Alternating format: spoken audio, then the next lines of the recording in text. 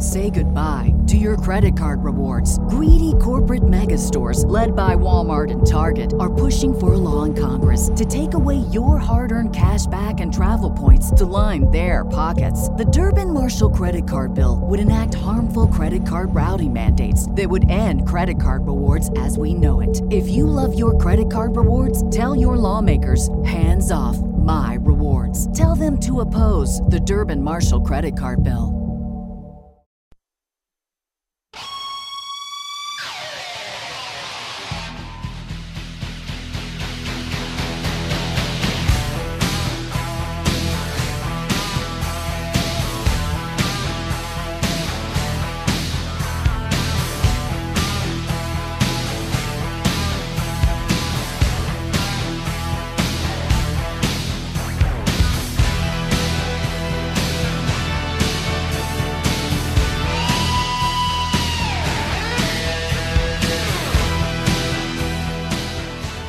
Boys, it is time to excellently execute another Top Rope Nation draft. Months and months of I just thought of that one.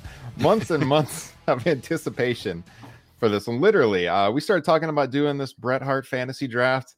When was it? Probably January, and we kept delaying it. We were going to do it at one point in March, kind of to coincide with the 25-year anniversary of WrestleMania 12 and the Iron Man match. Then we pushed it back to coincide with the A&E biography, and then they switched the air date on us. So now, finally, the A&E bio on Bret Hart airs this Sunday. So we thought, finally, we can do it. It's the Bret Hart fantasy draft. And if you've been tuning in to Top Rope Nation for a while, you know we've done several of these fantasy drafts going back to, last summer. We did a Ric Flair's fantasy draft, an Undertaker fantasy draft, SummerSlam's greatest matches, we did a WrestleMania's greatest matches. Well, tonight it's time for the Hitman. And so as I introduce everyone, and by the way, we have a special guest with us on the line tonight. As I introduce you all, I want to ask you, what are your earliest memories of Bret Hart? And when did you start to take notice of him? And do you have a favorite Bret Hart moment? So I'm going to throw it first to Mr. Kyle Ross, the longtime sidekick of Top Rope Nation. Kyle, how's it going? And your earliest Hitman memories? How's it going? I think I let you guys know earlier via text. Rode a bike for the second time in about 25 years yesterday. And I'll be honest with you, I'm playing hurt. My taint is bruised. Okay? I mean, it's uncomfortable sitting here. But Buddy, Bret Hart finished a match with a broken sternum one time. You can do it. Yeah, and I'm going to. Damn it. It's the taint pod. Yeah, the taint. There we go. Yeah. All right, regain composure. That was a good one. Earliest or fondest Bret Hart memory? I don't know what the answer is. I feel I'm kind of the fourth wheel in the fandom of this man. As you know, I'm not a fan of any wrestler. I'm just a fan of good wrestling. It's true. But I did look through some old WWF magazines that I had in the thing. And what do we have here? The famous No way. Bret Hart, Hulk Hogan, Tale of the Tape for a match that never happened. Why do I show you that? So I'm going to bring this up closer to the screen. Hopefully you can read this near 13-year-old's handwriting. Who was my prediction? Bret Hart. There you go. Awesome. Yes, I found that. So, guys, if you're listening to the podcast feed, you got to check this out on YouTube, the video version, to see that. Very nice, Kyle. Mm-hmm. Justin, I mean, we've known each other for a long time. I know you grew up a Bret Hart fan, but tell us your Hitman backstory. Earliest memories of watching him. Favorite moment. What do you got for us? Would have been the Hart Foundation, and he just stood out. If only because he was smaller than everybody, but he just was so much better in the ring than everybody, and everything he did was just so much more crisp and real looking compared to all the other wrestlers. And he, even way back then, around 89, 90, and leading into his run with the championship, he just always had an aura of just being cool, the coolest guy in the room. And that just, I clung to that. Mm-hmm. Yeah. When we met around 2001, we had a lot of Bret Hart conversations. I remember from the early days. Yeah. So joining us on the pod tonight, this is actually his second appearance on Top Rope Nation. I met him at the Tragos Thez Hall of Fame a couple of years ago, and we very quickly bonded, not over, of course, pro wrestling, but our love for the career of Bret the Hitman Hart. And so when I was looking for someone to go into the guest chair for a Bret Hart draft, he was the obvious pick for this. And so Mr. Ryan Huffman, again, you grew up a Bret Hart fan like all of us. What are your earliest memories? Yeah. Thanks for having me, guys. Big fan. My biggest memories probably go back to like 1995. That's when I started watching wrestling kind of for the second time. And he was really the guy, obviously was a fan favorite at the time. And I can remember when my parents asked me like some memorabilia or t-shirts, I can remember getting a Bret Hart t-shirt and glasses combo. So those are my first memories. We'll talk about some of the matches obviously tonight. And then some of my best memories as an adult I've gotten to actually meet Bret Hart probably about 3 or 4 different occasions, as you have as well, through the Tragos Thez Hall of Fame, and also ran into him in New Orleans during WrestleMania 30 weekend. So just a big fan, really, really happy to be here. If I was ever born to do a podcast episode, it would probably be this one. So. Well, we'll see if you take home the victory. The way we do these is we'll post the results over on twitter.com. We'll open the poll up to everybody. Maybe we'll do it in our Facebook group too and kind of combine the votes. And I think all of us have won at least one draft now throughout the history of the show. So we'll see who comes out on top. But I think you'll have a pretty good shot just by your fandom. Yeah. Sure. Has the guest ever won, though? I don't think so. I'm trying to remember. Or did Liam win SummerSlam? I was going to say no, I don't think Liam won. But I think one of the early ones a guest did win. I think one of them won Ric Flair. Maybe the Taker one, perhaps, or he was right in. That was Alfred, right? I think he was right in it. I think I might have won Taker, but he was like within a couple of votes, maybe, or something. It was very, very close, I think.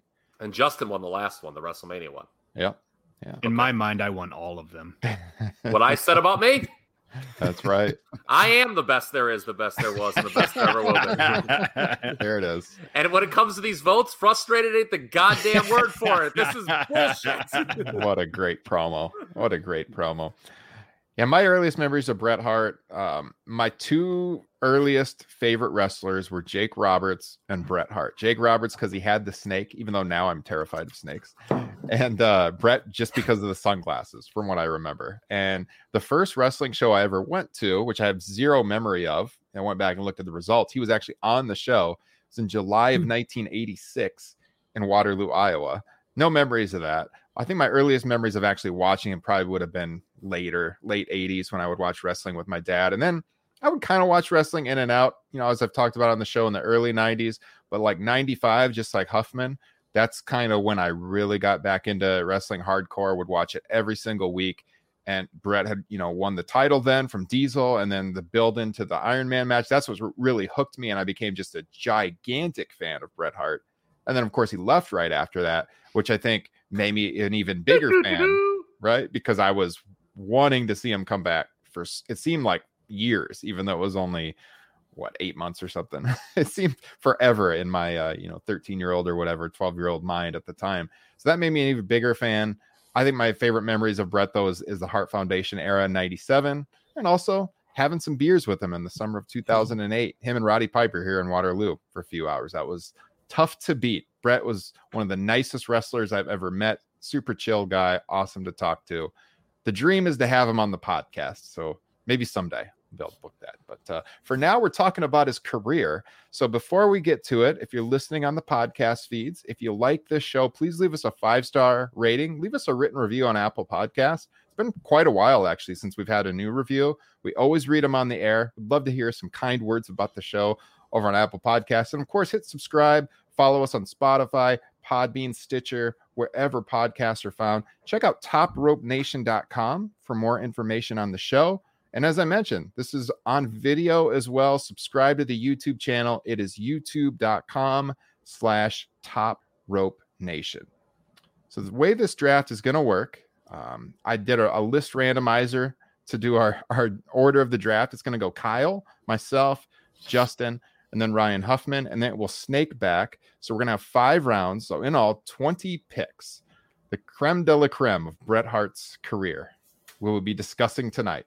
And we're going to start out with Kyle going number 1. And just for no reason in particular, just mere coincidence, I'm going to crack open a Steve Austin's Broken Skull IPA, which Ryan Huffman gave me. And go ahead, Kyle. Take us away. What's your number 1 overall pick? Well, to the surprise of absolutely no one, it will be the same match that I picked number 1 in our WrestleMania draft. Yes. Stone Cold Steve Austin at WrestleMania 13. When I picked it number 1 in that last draft, I said it was the greatest match in WWF history, and nothing has changed since then. Said there's not a human being walking the face of the earth that can make him say, I quit. And I think I believe it.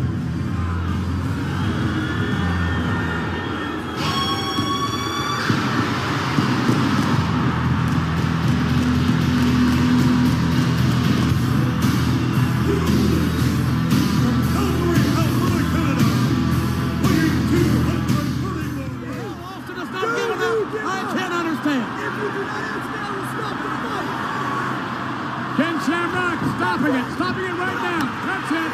Stone Cold Steve Austin. Austin has it out. Austin is unconscious. Austin never gave up. Austin never gave up.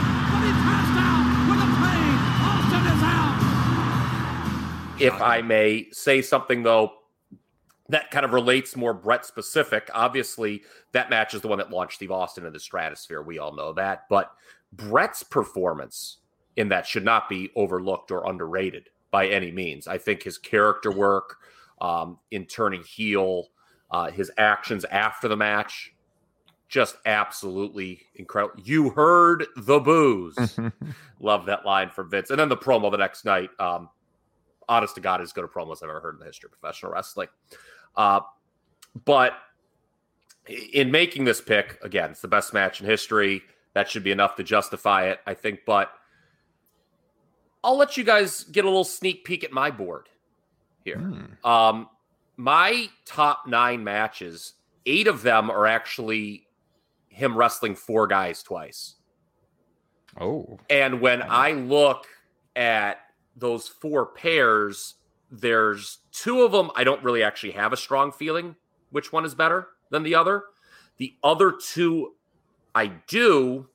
And I think in the case of the Austin pair, I'd really have to hear a compelling argument to convince me that the Survivor Series match is on the same plane as the WrestleMania match. I think it's the one that not just all 4 of us, but wrestling fans everywhere would agree. If you're looking at a tandem against the same opponent, one is clearly better than the other. So yeah, Bret and Austin, Mania 13, the number 1 pick in the Bret Hart draft.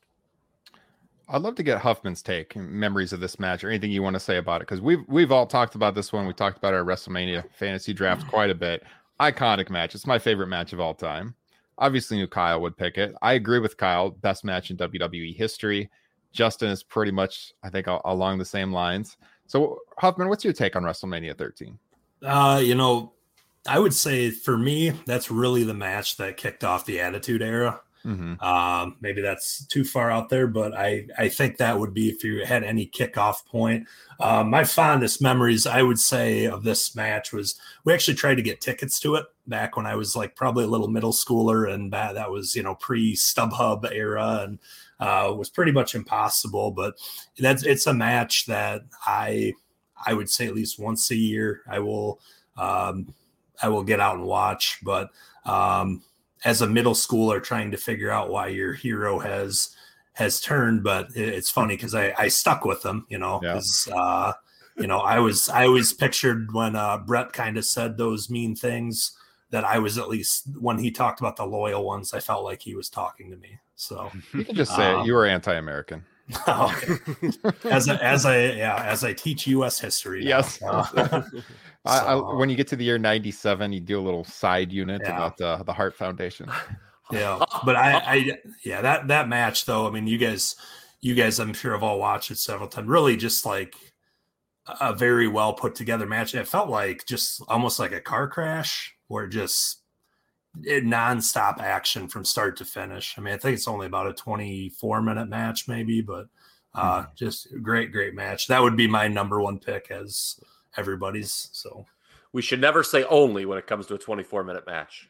Yeah. In 2021. Yeah. Was Huffman the guy holding the I still believe Bret 2 T's Bret Yes. sign the night after Mania? Remember that? The guy, Yep. he still believed him, but didn't know how to spell his name. Yes. We've all made mistakes. Justin, wasn't this the match that you showed your wife when you were telling her that you were a wrestling fan and you wanted to show her why you're a wrestling fan? I seem to remember this story. And not that I want to promote another podcast, but the way I did it was I fired up Steve Austin's Watch Along podcast that he did so that she could kind of hear a wrestler explain, what really goes into a match like that. A great match. Absolutely. I was just going to say my girlfriend actually, she doesn't watch wrestling, but the first and probably about the only match we've really sat down and watched was Bret Hart versus Stone Cold from WrestleMania 13. So solid choice. Good pick by me. Yeah, great pick. Shocking, but great pick. All right, I am very interested in the next move, though, in this draft. I don't think I'm going to surprise you too much. I know you're kind of surprised in our WrestleMania draft at the direction I went, and not going to surprise you tonight. I think this is the match you thought I was going to pick in our WrestleMania draft, round 1. Bret Hart, Owen Hart, WrestleMania 10. Solve this thing with me being the shadow of you, the Hitman. That's right. Why don't you go out and step up to the plate? You and me, face to face, one-on-one. I'm challenging you, Bret, my brother, to a fight one-on-one. I'd like to live up to those words and say I'm the best there is, the best there was, the best there ever will be, and I take on anybody, but under no circumstances would I ever, absolutely, positively not ever step in the ring with my own brother under any circumstances. I'll be the first one. The Hitman Bret Hart, ladies and gentlemen, as we stated before, opening up things here in Madison Square Garden at WrestleMania. He will be in the final matchup, and here he comes right now.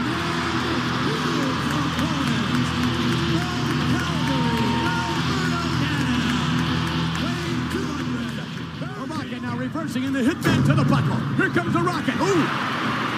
Bret Hart going up. Look at this.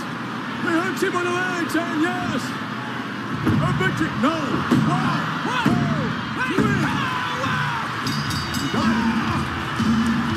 What do you think of that, McMahon? Wow. It's great. Look at this. What about it now? The greatest opening match in WrestleMania history, and I'm sorry to Sean and Razor, the best match on WrestleMania 10. It has aged the best. It's still just a technical masterpiece. Says something that Bret loses the match, right? And it's still, when I would pick in a Bret Hart draft, doesn't matter that he lost. He's such an artist in the ring, and he went out there on the biggest stage you could and showed the world why his younger brother was one of the top performers in the company and set the stage for a storyline between the two of them that went almost the entire year, led to another awesome match that summer, of course, played into Bret losing the title, which he would win later that night from Yokozuna, leads into Bret losing the title at the Survivor Series later in the year when Owen gets involved.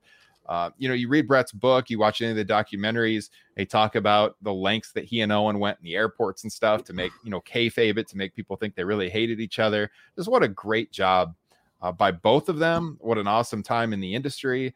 And this is a match I showed my wife, and she was into it the whole time. And it says something that, that this match can be, 27 years old at this time, and it hasn't lost anything. You watch the Razor Shawn match, which at the time was mind-blowing, and I still really, really like the match.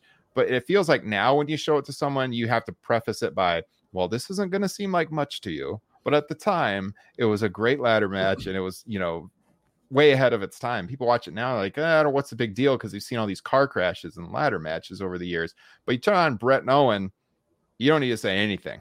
Watch it, and people are blown away. So that's my number 2 overall pick. Thoughts on this one, Ryan Huffman? Yeah, I would be in agreement with you there as well.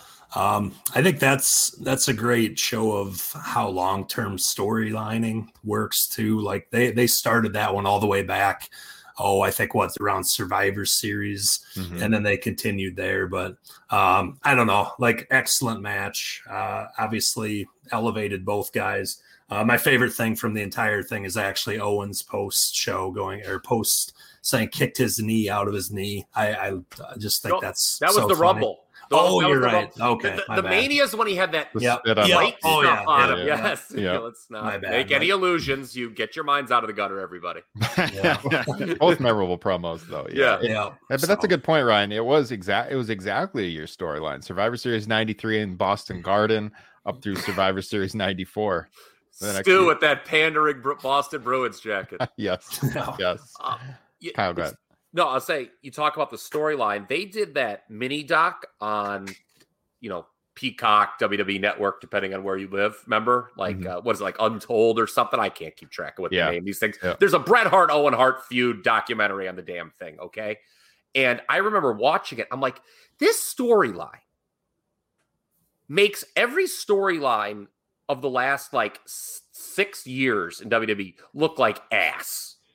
I mean, it was unbelievable. You're watching it. It's not a feud that drew a ton of money, right? Or anything. But it's you're those sit down promos they did with Vince when Bret is there is no way I would ever wrestle my brother. It's unbelievable, these promos. Yeah. It just puts the modern stuff to shame. It was really jaw dropping. This was the correct pick, Ryan. I'm very happy that you picked this. And I'll throw this to Justin or around the horn here. I don't think there's ever been another match in wrestling history that took a guy who was perceived as mid-card, if that, and immediately got him in the main event like this did with Owen Hart.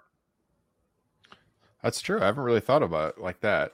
I was going to say, to your point about them not drawing money, they did sell at the United Center. I know it wasn't the headline match, but it was the title match. And hey, that's not an easy thing to do. It was I think the first big event, maybe the first event ever at the United Center, which was the largest arena in the country.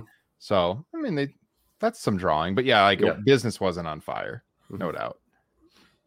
But yeah, I haven't thought about that. It did elevate Owen. I mean, he never got the world title run, but he got the world title shot at the second biggest show of the year. He was in the mix for a long time, for months. So, I mean, eventually IC champion and everything. Justin, your thoughts? Well, I think having an opening bout match with someone who'd go on to main event and win the world title, Daniel Bryan did wonders for Triple H's career. Is that kind of the same thing? Or no? Yeah. Oh, that's why we love you, Justin. Yeah. What was I gonna say? But with the casual fan, Owen Hart was not a big deal at all going to that match, right? He was just Bret's brother, and then all of a sudden, I think people watched the match holy shit, Owen Hart is really good. Mm-hmm. And I think everyone thought that the rest of his career. So and obviously having it be his brother that he was working against is critical to story. This is a very difficult dynamic to duplicate, if it can even be duplicated, quite frankly. Yeah. All right, Justin, third pick. This is where it's going to start to get interesting. Come on, Justin, make me happy, because I thought those two. I think you might do what I would do in this position. So I think there is a very obvious chalk pick here.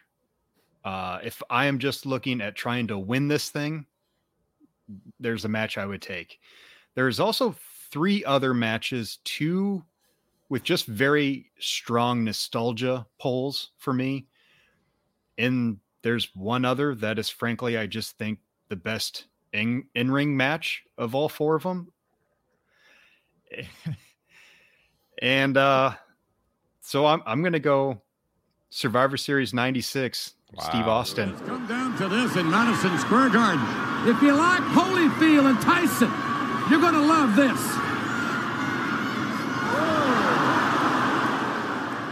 This man. Wait a minute. There's $1 million dream. Yes. One of the sleeper on the plate on Bret Hart. Let's see what the Hitman can do. Watch his back.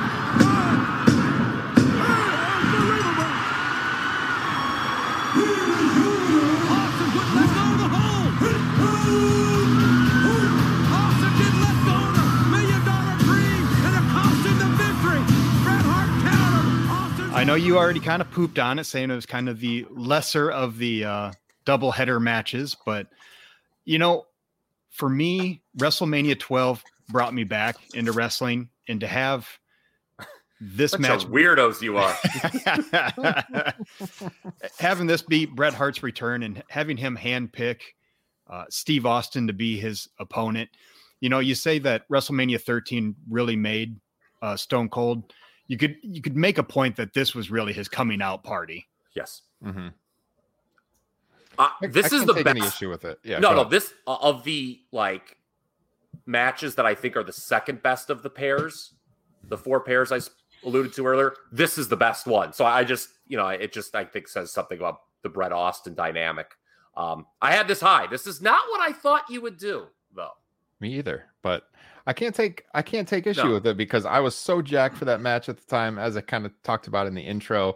It is a freaking awesome match. I mean, if they had never wrestled at WrestleMania, this would be really high on Bret's career top matches. It already is, but it might be in that top 5 mix if they didn't have the Mania match. So it's so different, the 2 matches too. And that's kind of a theme with all these pairings that we're going to maybe get into in the first 2 rounds with Bret and his famous opponents.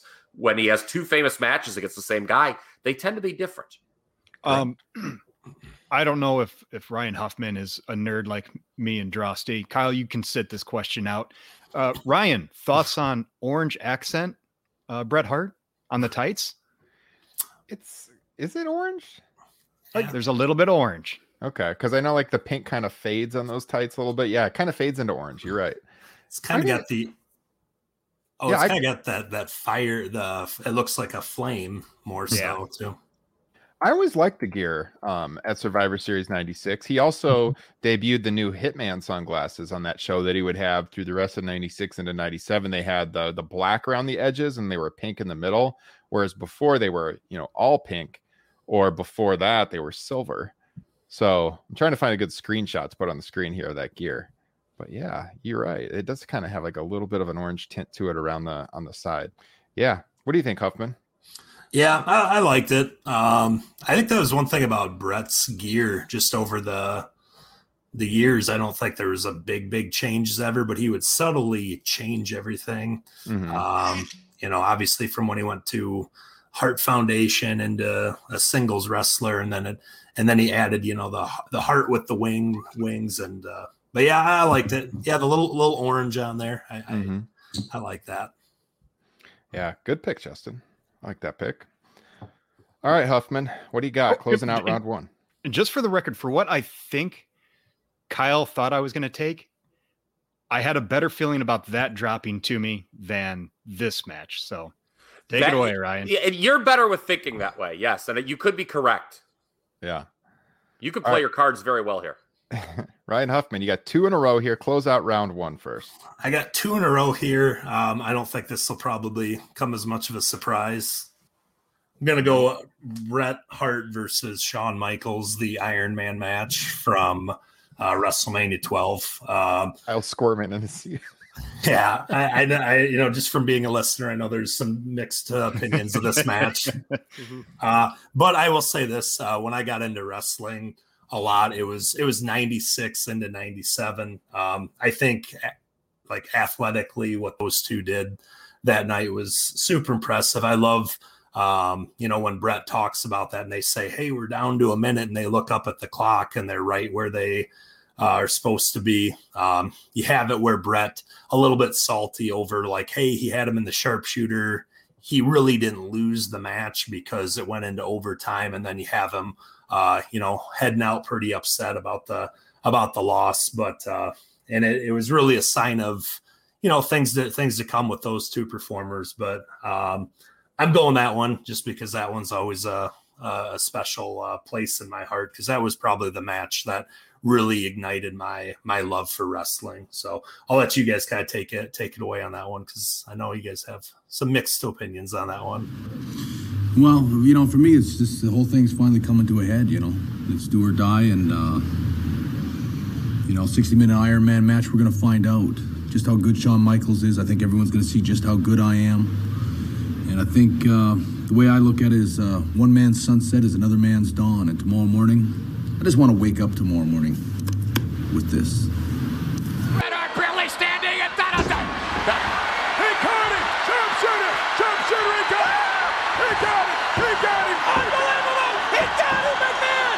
He has got him. Has been ordered to continue under sudden death rules. There must be a winner. We've covered it before, but that match being signed is, what kind of brought me back after not paying attention for, 3 years. It was just exciting to hear about a match that was going to be 1 hour at WrestleMania between two guys that we knew could go in that ring. And compared to today's standards of wrestling, it is a bit slow. And maybe even if you ask Kyle, by 96 standards is probably a little slow, but I loved it nonetheless. Yeah, I like it, just nostalgia too. It brought me back in. I was so hyped for the match. I do like the match more than most people. In fact, if I was in this seat right now, I would have been thinking about taking it there too.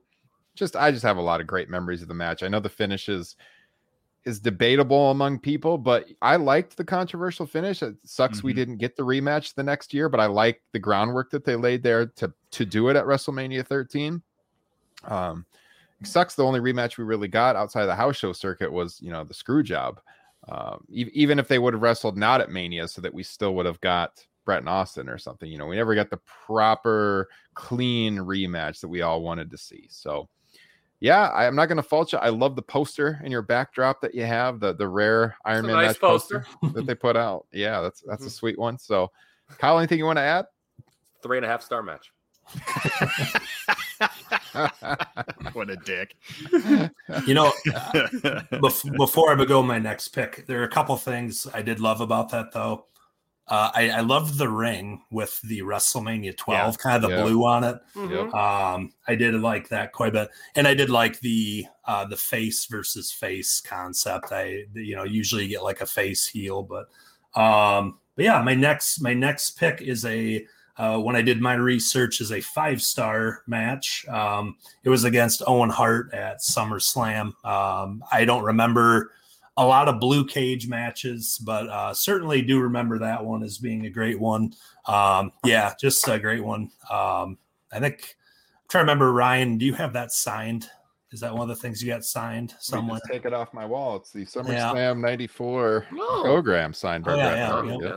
Well, we're all big with the periodicals here. Yeah. There you go. Well, that's on my office wall all the time, so it's an easy one to pull. Yeah. It kind of brought that feud, I wouldn't say to a close, but it kind of slowed that down.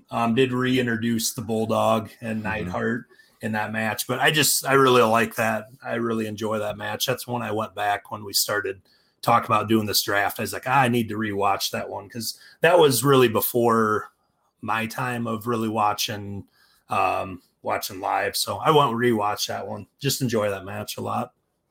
That's what I kind of had penciled in as the third best match, even though I went with the Austin match. It does. I loved it in the moment. It hasn't aged the best for me. I feel it's a little long, but still, when it comes to the blue bar steel cage matches, it's at the tippity top. Just think, if they hadn't gone long, we would have got more of Undertaker versus Underfaker, though. Yeah. I disagree with Meltzer that this is better than the Mania 10 match. To me, Mania 10 is Mania 10 is the 5-star match, and this one is a little bit lesser. I agree, Justin, with how it's aged and whatnot. I'm not against it. There's some people who don't like it. I think that's a little silly, but yeah, I figured it was absolutely a lock for the top 5. Mm-hmm. Not surprised at all on that one. I thought Justin might take it number 3. Mm-hmm. So did I. It's one of my probably top 10 favorite matches of all time, to be honest with you. I do think it is a little bit long. If I could make it perfect, I'd shave off some time. Yeah. But I mean, it's a great match. Who thought this was going to be a 2021 review?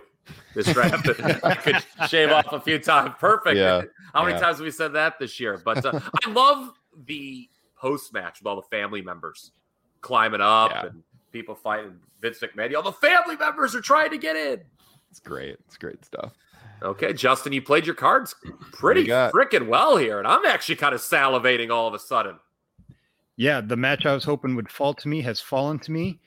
I don't know. I'm going to have to maybe post it on our Facebook, or maybe Ryan can bring it up on the screen or something. Got off work early today to rewatch this match because I did not see it at the time. And honestly, I don't think I'd ever watched it until the last few years. But I took a picture of me watching this match today, and it was a little blurry. You could barely see anything, but Ryan Drosty somehow could pinpoint down to the 2-month span of when this would have taken place just by seeing the jacket. Yes. I'm going to take the Bret Hart versus British Bulldog in your house seasons beatings 1995 match. For me, I think the Wembley Stadium SummerSlam match gets a lot more love than this one does, but I prefer this one. The blood helps. I'm not gonna lie. That always does. That is a giant factor. You also get Meltzer gave it 4.5 stars. I give Diana Smith a 10 stars in this match. She looks fantastic. Love that. The only thing I would really fault is the pin kind of comes out of nowhere, but it works because the whole thing about this match was that Bret had never beaten Bulldog before, and he only really survived it by the skin of his teeth. They told a great story. Mm-hmm. Oh man, I love that match. I know I've said on this podcast before, I think it's better than Wembley too. Yeah, it's friggin' awesome. It's just the blood absolutely helps. I remember the first time I saw that, I think it was on this home video called Confirmed Hits that I picked up at like Kmart at the time, where Justin was working at the time. Little did I know. And the match was clipped on there. But I later saw the full match, and yeah, it is a great, great match. I love it. You know what else helps it besides the blood? You get compared to Wembley, you get a competent performance from Davey Boy Smith. Yes, which wasn't necessarily the case in Wembley. I mean, Wembley was a total carry job. This was just a better effort from Davey. Mm-hmm. Huffman, you have any thoughts on this one you want to share? Yeah, this one was on my list that I had notes on. Really good match. One of them, I think Bret going into WrestleMania 12. He was at the top of his game, had a lot of really good matches. This was one of them. Mm-hmm. Well, you made it a little harder on me here, Justin, with my second pick. You know what? I think I'm going to do what makes sense here. Just looking at my big board, and there's another match that I would like to take, but I think it's going to fall to me on my next pick. I'll let you know when I pick next if it did or not. So now you've got to go against me here. A man you know well. True. I think I'm going to go Bret Bulldog too.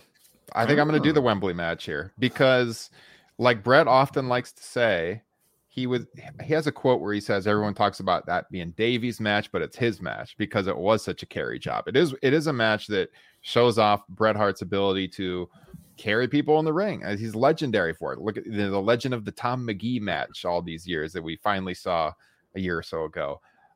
It's an iconic match because of Wembley, because of the 80,000 people. Again, Bret loses, just like in my first pick, but it's hard to beat the visual of that match and what it means for both guys' careers. So I think when I'm trying to put together a list of iconic matches, not just good matches, but iconic matches that play to the masses, I think I got to go with Wembley, and it's one of Bret Hart's masterpieces because he did carry Bulldog, who basically forgot everything they were going to do when they went out there, and they had a good match. So it was kind of, sorry, go ahead. I was saying it convinced Vince McMahon to put the world title on him a couple months later. Yeah, it was kind of the beginning of Bret giving a guy their best match too. I mean, that's kind of goes on and on for the rest of his career. Question: what does Davey Boy Smith's career look like if they don't make the decision to change SummerSlam 92 from Washington, D.C. to Wembley? Yeah. Ooh. Good point. Because it was going to be Bret and Shawn, right? Yeah, in the first ladder match. Yeah. Mm-hmm. Instead, they did it for Smack 'em, Whack 'em. Yeah. And yeah, that fateful decision impacted a lot in the future. No doubt Davey about doesn't get the big WCW deal probably after they Yeah, fire him for that's right. steroids. That's right. But yeah, I feel good about that pick in this position. Huffman, anything? No, I'm just pretty much what you guys said. You love the family dynamic. I think you look at the Harts in general, just over the years, how much of their own family dynamic they've been able to add to matches, and I think it's all been pretty great. Mm-hmm. All right, yeah, Kyle. segue off that. Speaking of the family dynamic, I believe this match is eligible because Justin Joint, when we did the Ric Flair draft, picked a Royal Rumble first. So I'm going with the 10-man Canadian Stampede. I cannot believe this match dropped to me. I had it number 3 on my board. I love 1997 Bret Hart, and I love this frickin' match. It is a Mount Rushmore WWE/F crowd. Again, a dynamic you can't replicate easily. The only other crowd that comes to mind like this would be Money in the Bank Chicago in 2011 for Punk Cena. I love multi-person matches. They should not be boring like they are on modern-day Raws. Everybody's out there having the time of their life for this. And arguably, it's the pinnacle of Bret Hart in the WWF. Like, after the post-match, like, he's standing there like, he's conquered it, man. I know he's not the champion, but, like, they built a show around him. Right? In Calgary. I mean, how many guys have a pay-per-view essentially built around them? Not many. So, yeah, I am just ecstatic to see this match fall to me at number 8. Could not run up and deliver Roger Goodell my card quick enough. I thought about taking it. I did think it would fall a little further just because it's kind of sneaky because it's a 10-man tag, and I figured everyone was looking at the singles matches at the top. This isn't the one I was referencing before, but yeah. Justin? Yeah, it would have been higher on my list, but there are 9 other guys on this match. But there's no denying that the reason this match, as Kyle said, the reason this match was a big deal was because of Bret Hart reaching the kind of the pinnacle of, the whole Canada versus USA rivalry. Yeah. The pop Bret Hart gets when he comes out gives me strength. Yes. Like, I just love the kind of like gradual ascending pops each guy gets. Like, I mean, even like Jim Neidhart is getting a big pop in 1997. I mean, for God's sake, if Jim Neidhart's getting pops in 97, you got a friendly audience. Pillman's out there having the time of his life. But yeah, Bret's the star here. Love 1997 Bret Hart with all my heart and soul. It's my favorite Bret.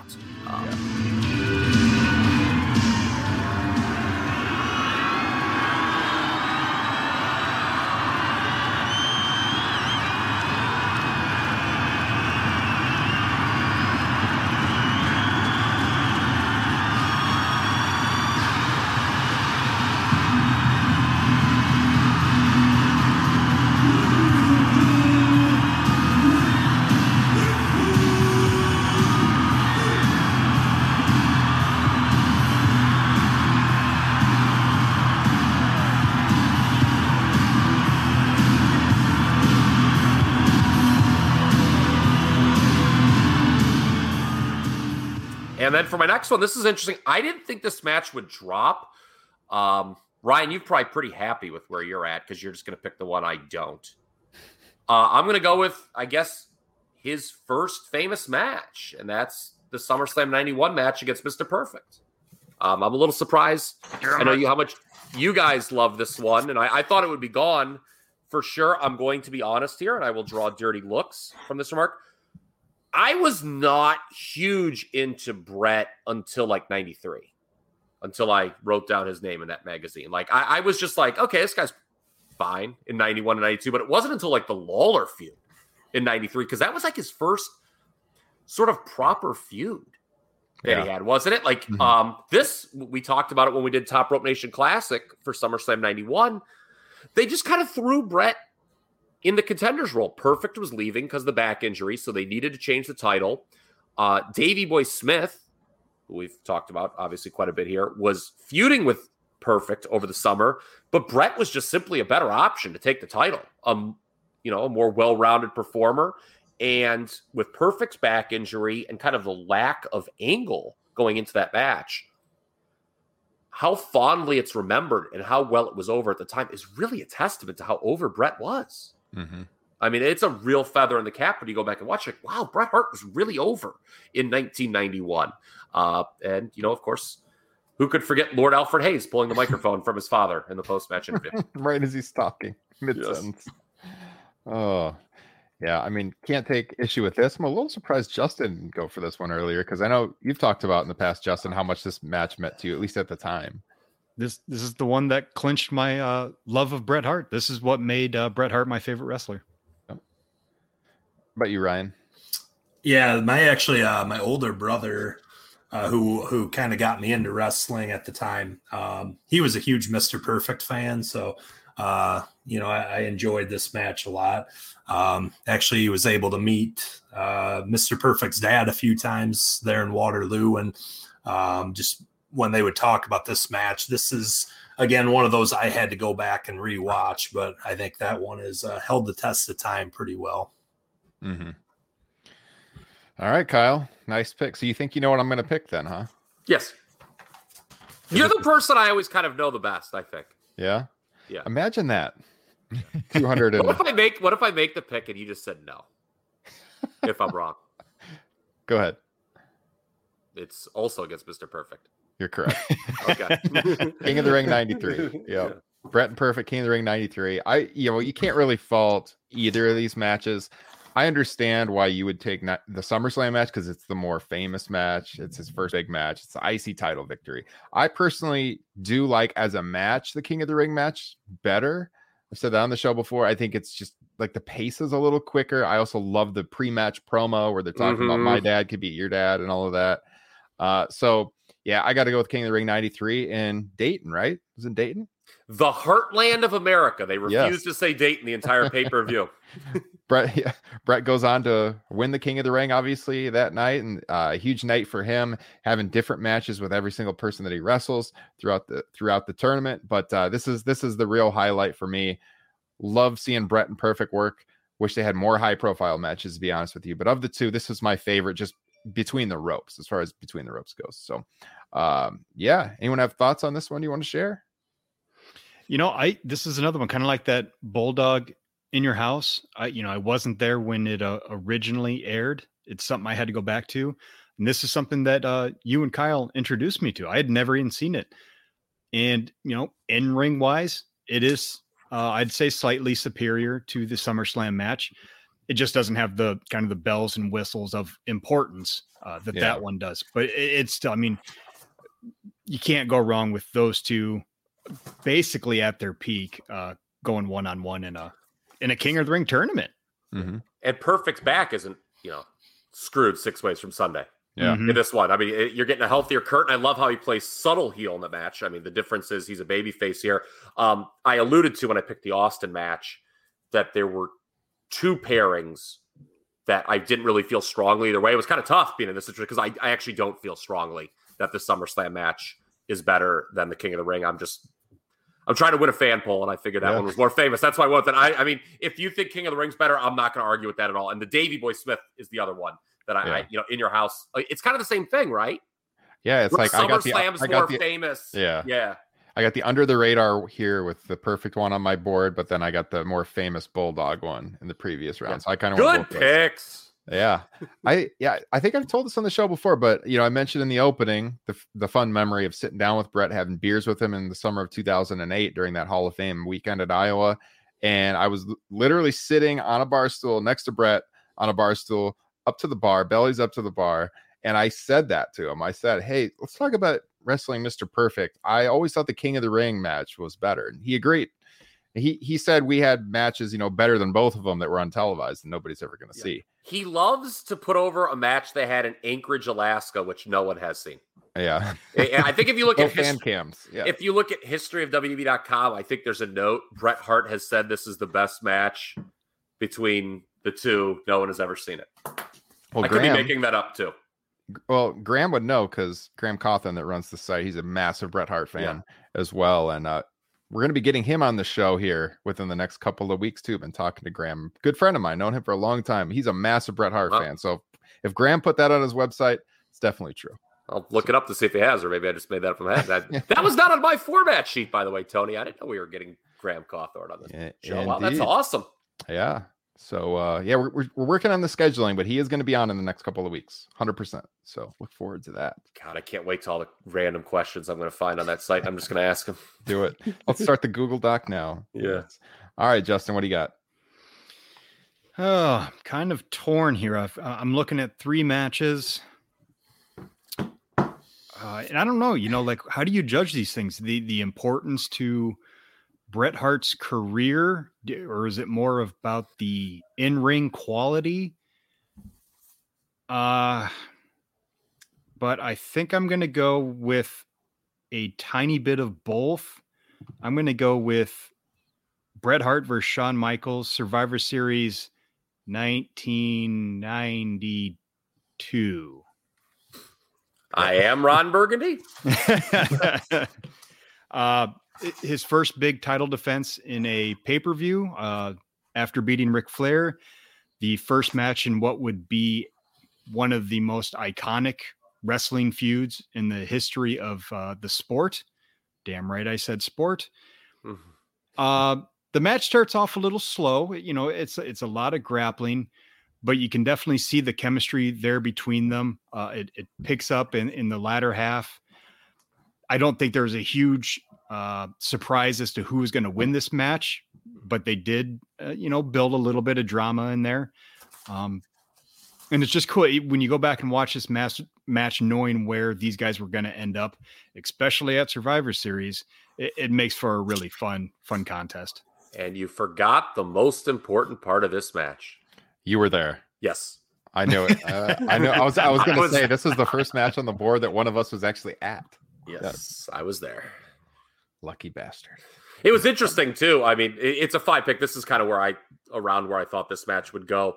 The live crowd, at least the section I was at, I always remember they didn't treat this as the main event. They treated the tag match as the main event in the eyes of most of the people on that show. It was a weird time in the World Wrestling Federation with mass exoduses due to steroids and wild title changes. But it was the start of Bret Hart, and his big run, and it kind of the Davey Boy match too at SummerSlam, ushering in a new main event style post Hulk Hogan. I know he came back, but obviously that was not for long, and was also very bad. Yeah, nice pick. I love the finish to that match. Catching Shawn coming off the top rope into the sharpshooter. Memorable finish. Yeah, it comes back at WrestleMania 12. Yep.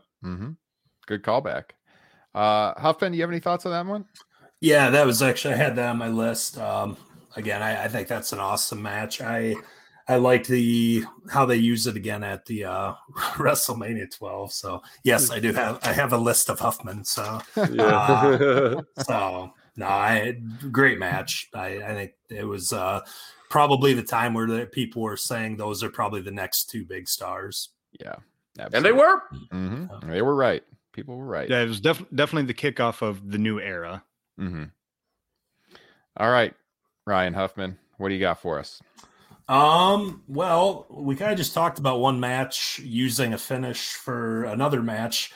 So I'm actually going to go WrestleMania 8 versus Roddy Piper for the Intercontinental title.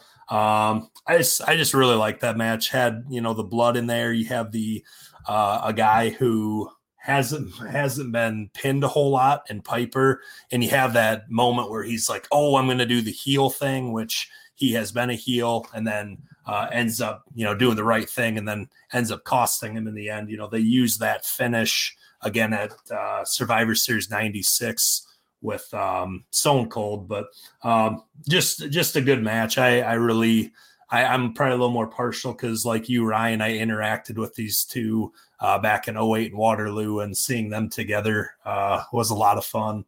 And again, I don't know, just like the match a lot. How do you guys feel on that one?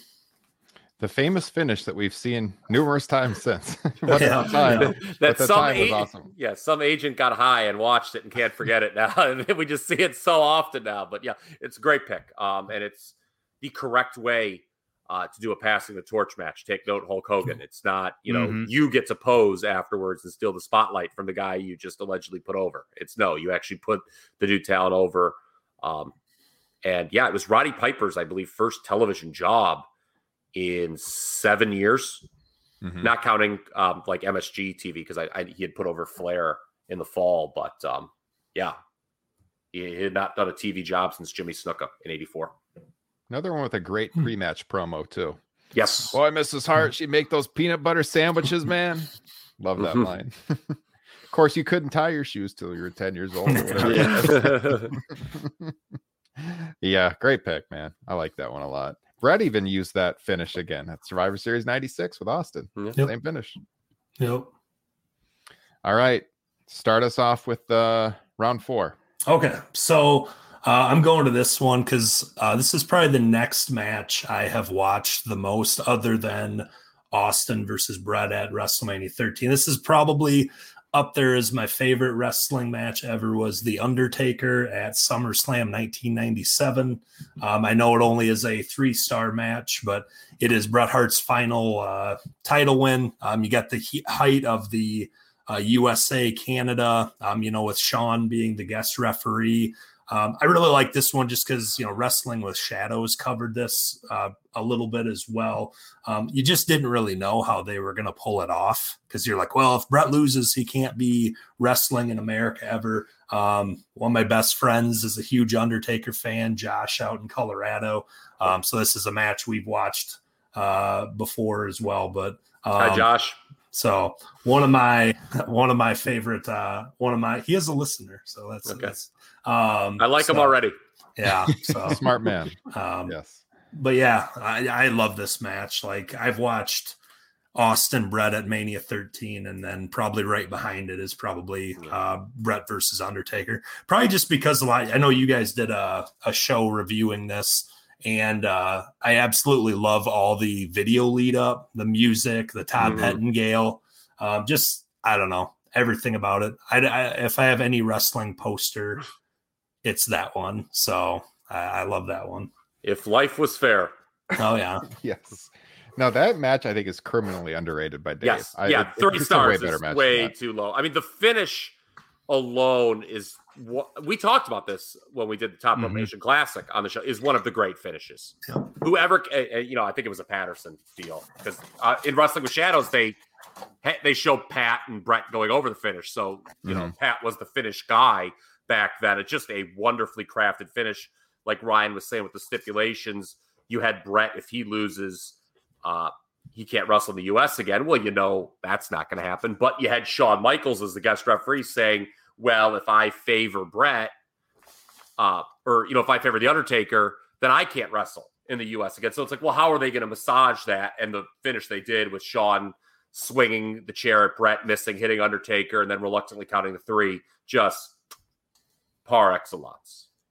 I remember at the time, I was like, oh my God, are Bret and Shawn going to team up? Is this going to end up with them as a team at some point? I was so into that finish. This is awesome finish. That was a rumor on those shitty hotlines. I don't know if you guys had that out there, where you would call the local, our local City paper. Line, I think it was called. Yeah, here. City Line. You could, you would dial here it's the Plain Dealers, the local paper. You would dial the number and hit 999 for pro wrestling rumors, and whoever the guy on there is Bret Hart and Shawn Michaels are going to come together in the Hart Foundation. I'm like, what?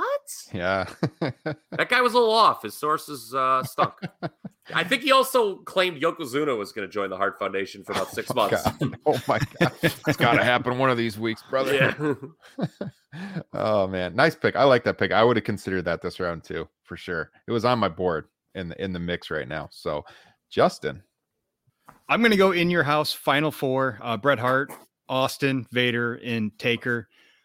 It was kind of the beginning of the end for Bret Hart's babyface run before he starts going full heel, because it leads to losing the world title to Sid, And the famous quote that Kyle quoted at the top of the pod.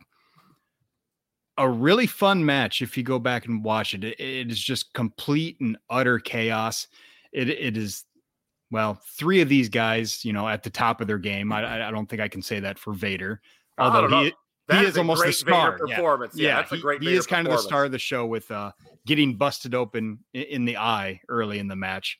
But yeah, I just remember when this happened and having that world title get put on Bret Hart again. It was an exciting moment. Mm-hmm. Remember when the people could brawl? we talked about this a good deal in our in your house top 10. I think it was Zach Hador, not our special guest for that show, Ryan. Yeah, just a tremendous brawl. Hey, 1997, baby. Rule in the day. I said it's my favorite, Bret, and it looks like the picks are kind of bearing that out for everybody. Mm-hmm. Wow. Put me in a tough spot, Mr. Justin Joint. I'm very interested where you're going to go here, Ryan. Yeah. I think I might know. Oh, really? Yes. Because there's one I was leaning towards, and then I looked at my board a little bit, and I feel like if I pick that one, it might hurt me with the fan vote a little bit. Okay, then I definitely think we're on the same page. So I'm looking a little bit later with this one, perhaps, based on what is on the board. I think I got to do it. Just, it's too bad what's happened to this match in the history books as time went on for obvious reasons. But I got to go with it. I'll choose the first Bret Hart WCW match. Get this one off the board. Wow. Bret Hart and Chris Benoit, Monday Nitro, October 4th, 99, Kansas City, which is what makes this one of the reasons it's so memorable, at the Kemper Arena. This match happens just under 5 months after Owen's death in the very arena.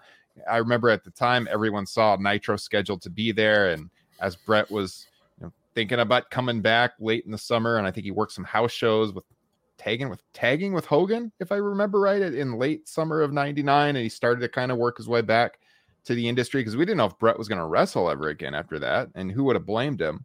And comes back, he handpicks Chris Benoit to work the match against in the arena where his brother was killed 4.5 months earlier. It's an outstanding match, given lots of television time. Of course, Chris Benoit became a horrific person later on, but the match is an awesome match. And given the circumstances, it's incredibly powerful to watch. And then at the end, Bret Hart looks up at the rafters. I remember rewatching this match so many times over the next couple of months after it aired. So I'm comfortable with that one here. Well, Bret Benoit, October of 99, WCW Nitro. I was definitely going to take it with one of my picks for sure. Yeah.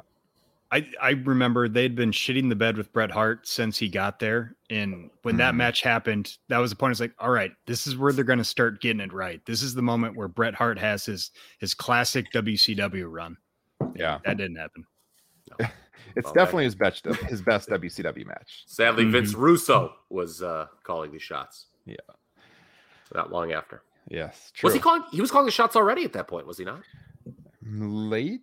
Yeah, I think he did come in around that. It was right around that time. Yeah. But he was, because I do remember Bret always spoke positively of Russo. Because he gave him a push. Yeah. He put the title on him at Mayhem, right? Mm-hmm.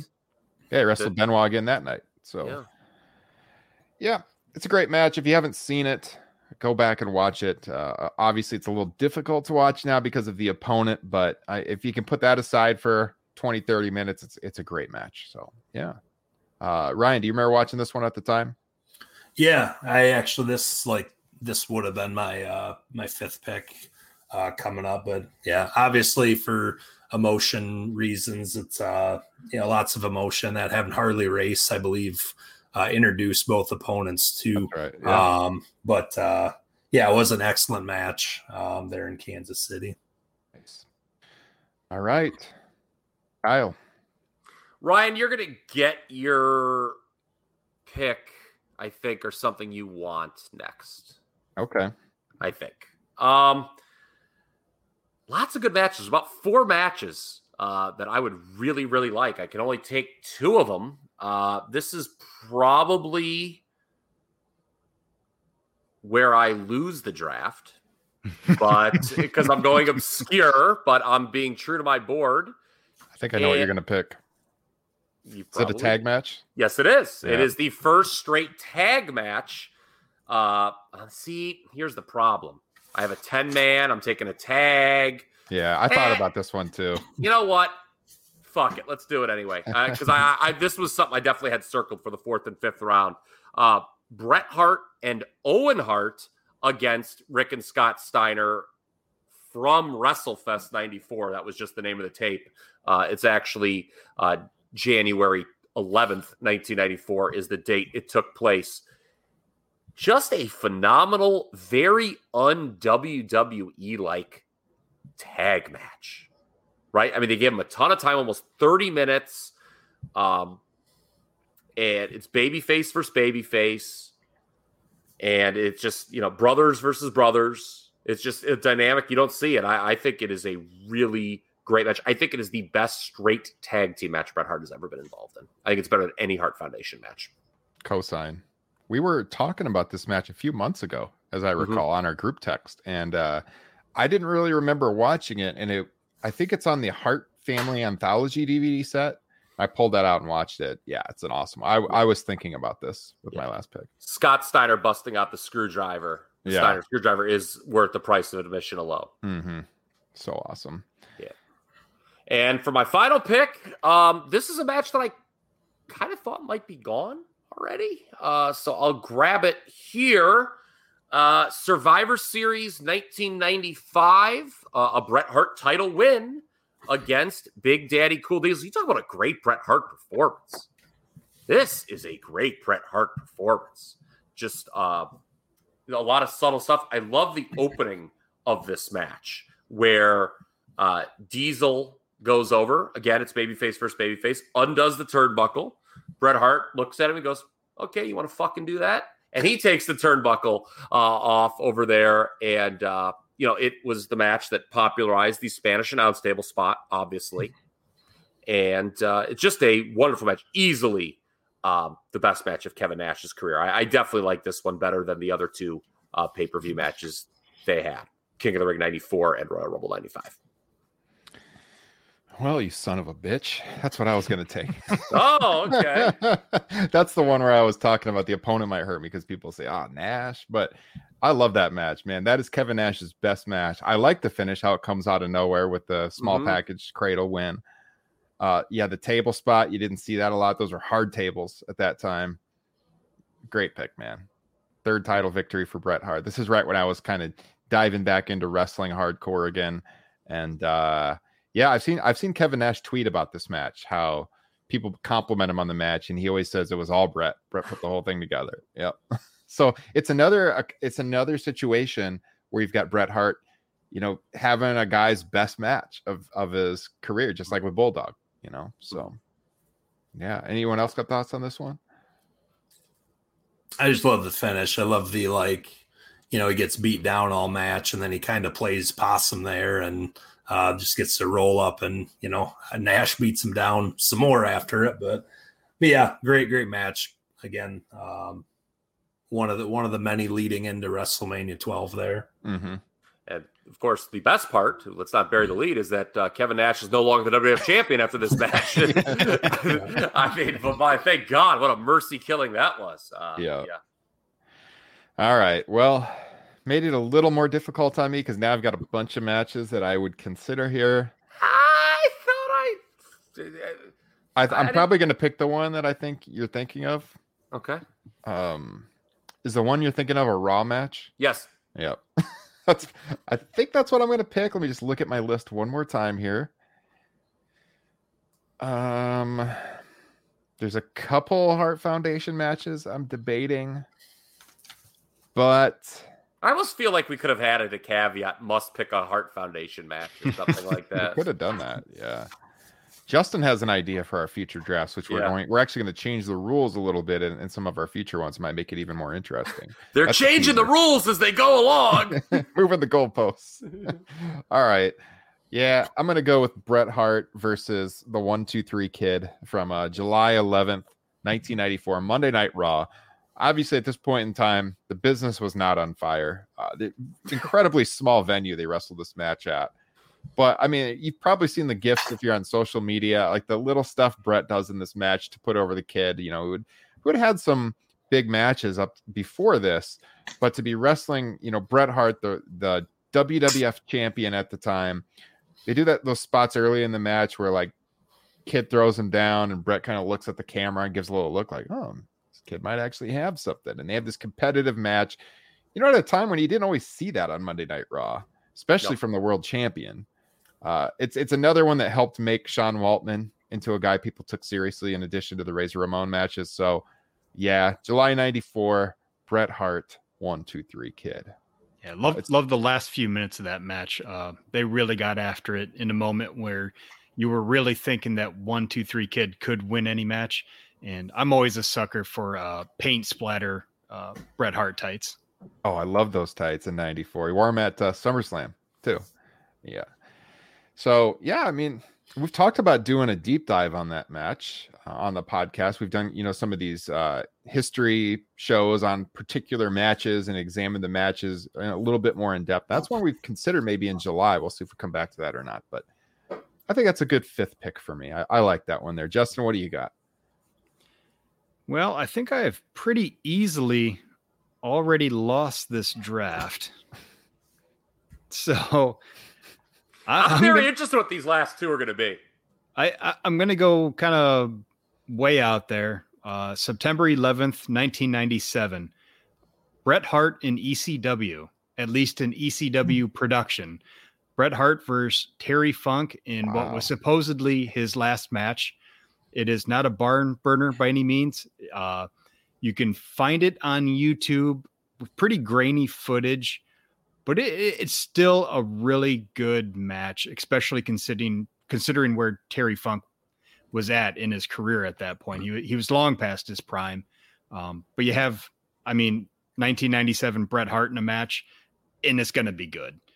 And this one was no difference. And you include some fun spots with Bruce in it. It was a no disqualification.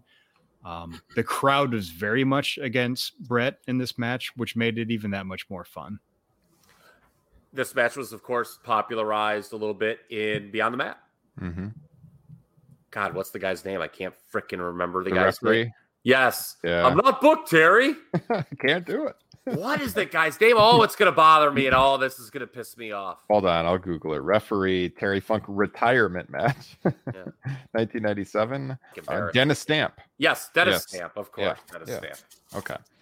Wow, that's a little bit out of left field. I wasn't expecting that one, but yeah, nice. A little under the radar. I like that. All right. What do you got, Huffman? All right.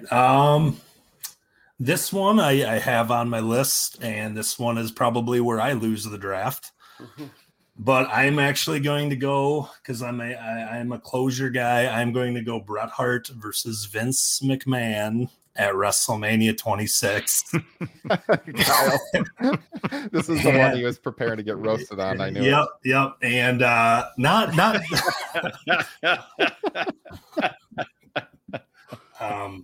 the match itself is obviously is what it is. But I watched one way to put it. Yep. But the lead in and everything building up to the match, getting to see Bret Hart come out, walk the aisle, get in the ring. I don't know, just meant a lot to me. Obviously rocking those jean shorts. Yep. Oh yeah. But again, for closure purposes, like the end result is Vince McMahon tapping out to the sharpshooter at a WrestleMania. After Bret being gone for 13 years. Was it a good match? No. Bret Hart, though, I watched a show or an interview with him, and he talked about how it was an important match because of everything he had been through with, a stroke and his relationship with WWE. And when Bret walked away in 97, or how it ended, if you would have ever told me Bret would get in the ring again to perform, I would have said no way. So for me, the match itself, if we're going big picture, total production of it. The ending of Vince McMahon tapping out to the sharpshooter for me is what made my list. So I will let you guys carve that one up, but why did they have to change his theme song when he came back? That was one of the dumbest moves. They changed Bret Hart's theme song, but yeah, I mean, you never thought you'd see this at a WrestleMania, right? I know, Kyle, you're preparing to throw some shade, so let me just do something here. Okay, go ahead. I was very psyched when Bret came back in January of that year. I believe that was the first Raw of 2010. It was opposite Impact's Monday Night debut with Hulk Hogan and Eric Bischoff. Remember the return of the Monday Night Wars, and Impact did very shitty. I mean, real shitty. And speaking of shitty, we have this Bret Hart Vince McMahon match at WrestleMania 26. It was not good.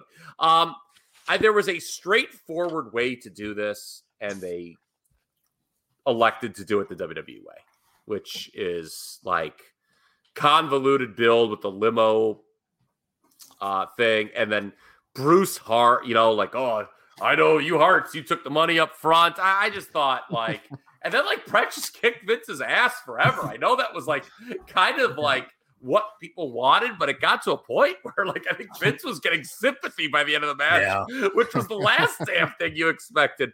So look, the closure thing, okay, I get it. If you like Bret Hart, I just think it was, not Bret's banner day, really, or Vince's banner day. It was, had that match delivered on what it should have been in a lot of people's minds, that WrestleMania would be like a sneaky top 10 Mania.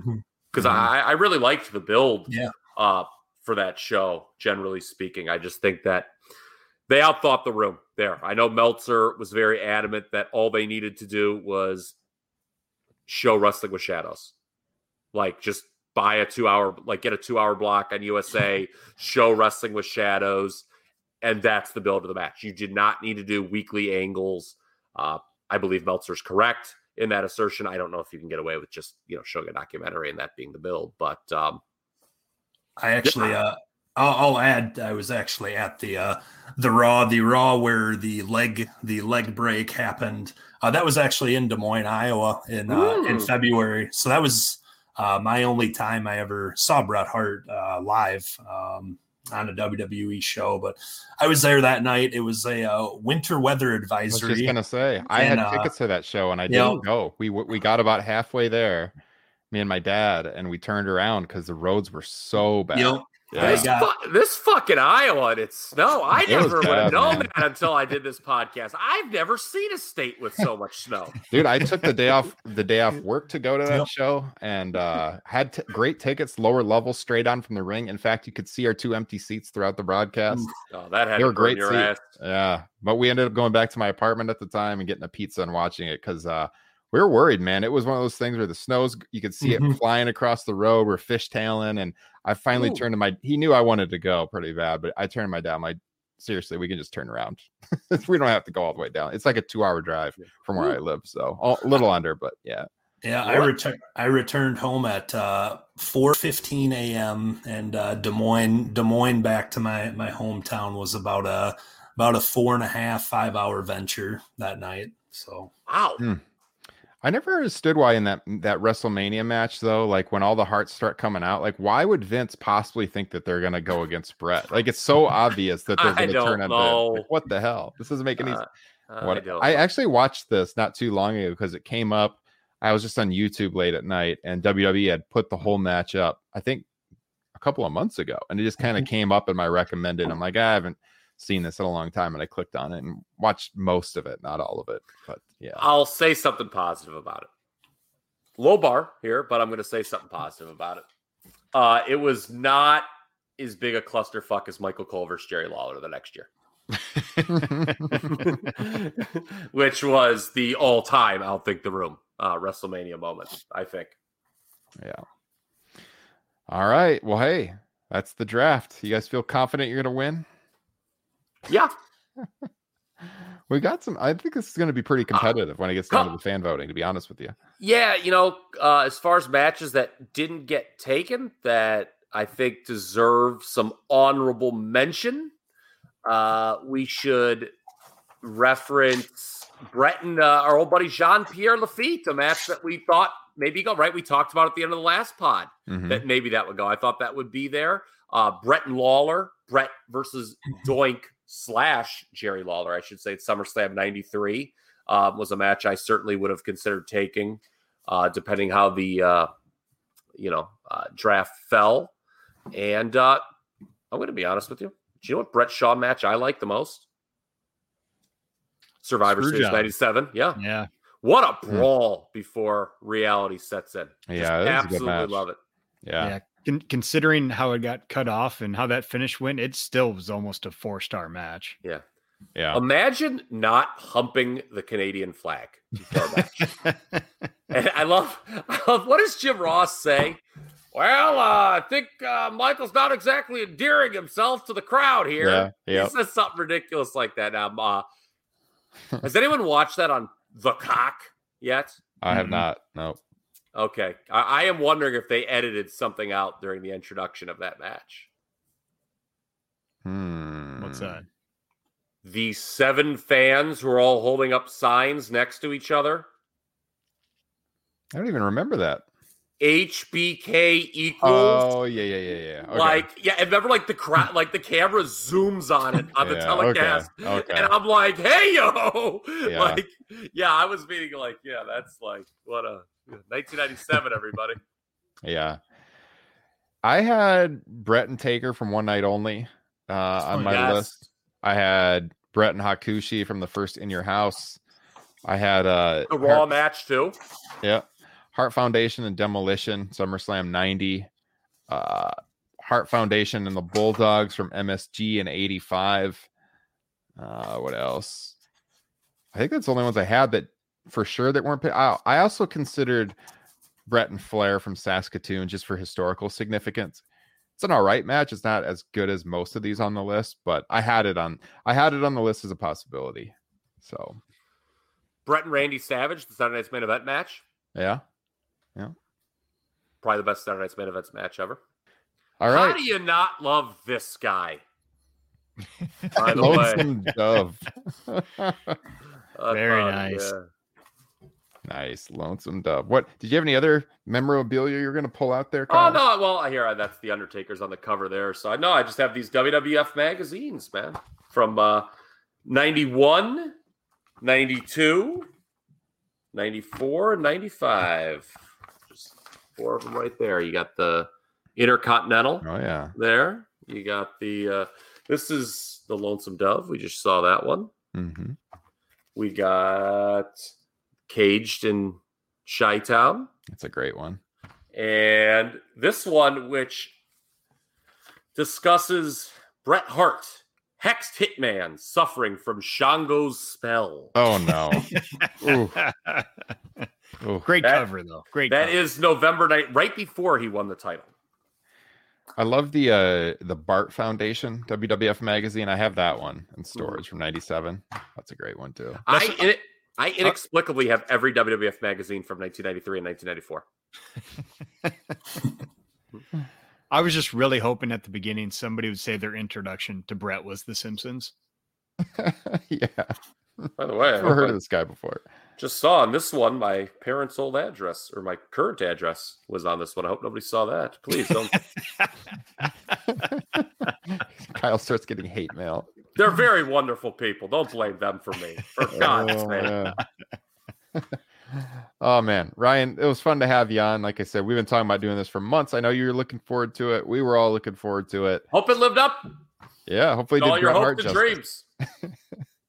Also want to thank Ryan for his support on Patreon. He's been a Patreon member for a long time. It's one of the best ways to support the show. I pump it every week, but again, do a bonus show every single week. Patreon.com/Top Rope Nation. In fact, Ryan is a main event tier level member of the Patreon page. One of the benefits of that is it allows you to come on the show a few times a year. That's not actually why he's on tonight. I think I'd already booked you for this before you even on that tier, and I would have anyways. But you're going to be back on the show again, is what I'm trying to say. So you guys can check out all the benefits of all of the tiers over on Patreon. And Ryan, thank you for joining us. Thanks, man. Yeah, thanks, guys. It's fun. We'll catch you down the road, and yeah, had a blast. So thank you very much. It's never a good time to say goodbye, but probably now. So yeah. How much do you think a WWF magazine cost on the newsstand in 1991? $2.99. $4.99. Justin? $125. I believe Ryan was the closest, $2.50. Oh, close. What a deal. They did bump it up to $2.95 at least in 94. Well, business was so hot, why wouldn't you? Yes. Yes, exactly. But I was saving with my subscription. All right, ladies and gentlemen, thanks for joining us this week for Top Rope Nation, the Bret Hart Fantasy Draft. We'll see you all next week. Have a great weekend and take care.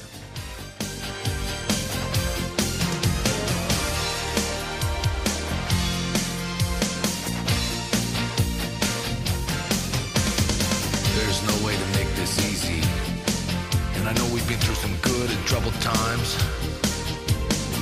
There's never been a right time to say goodbye. But if I stay, she'll only see right through me. And then that look of shame inside my eyes.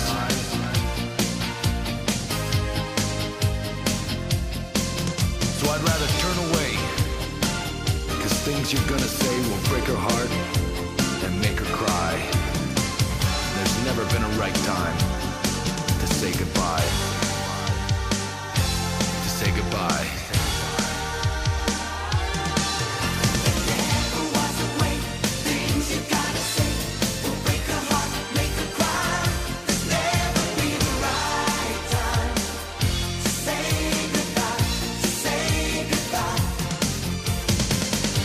And I know lies would only hurt her. And I could never deceive her. Say goodbye to your credit card rewards. Greedy corporate mega stores, led by Walmart and Target, are pushing for a law in Congress to take away your hard-earned cash back and travel points to line their pockets. The Durbin-Marshall credit card bill would enact harmful credit card routing mandates that would end credit card rewards as we know it. If you love your credit card rewards, tell your lawmakers, hands off my rewards. Tell them to oppose the Durbin-Marshall credit card bill.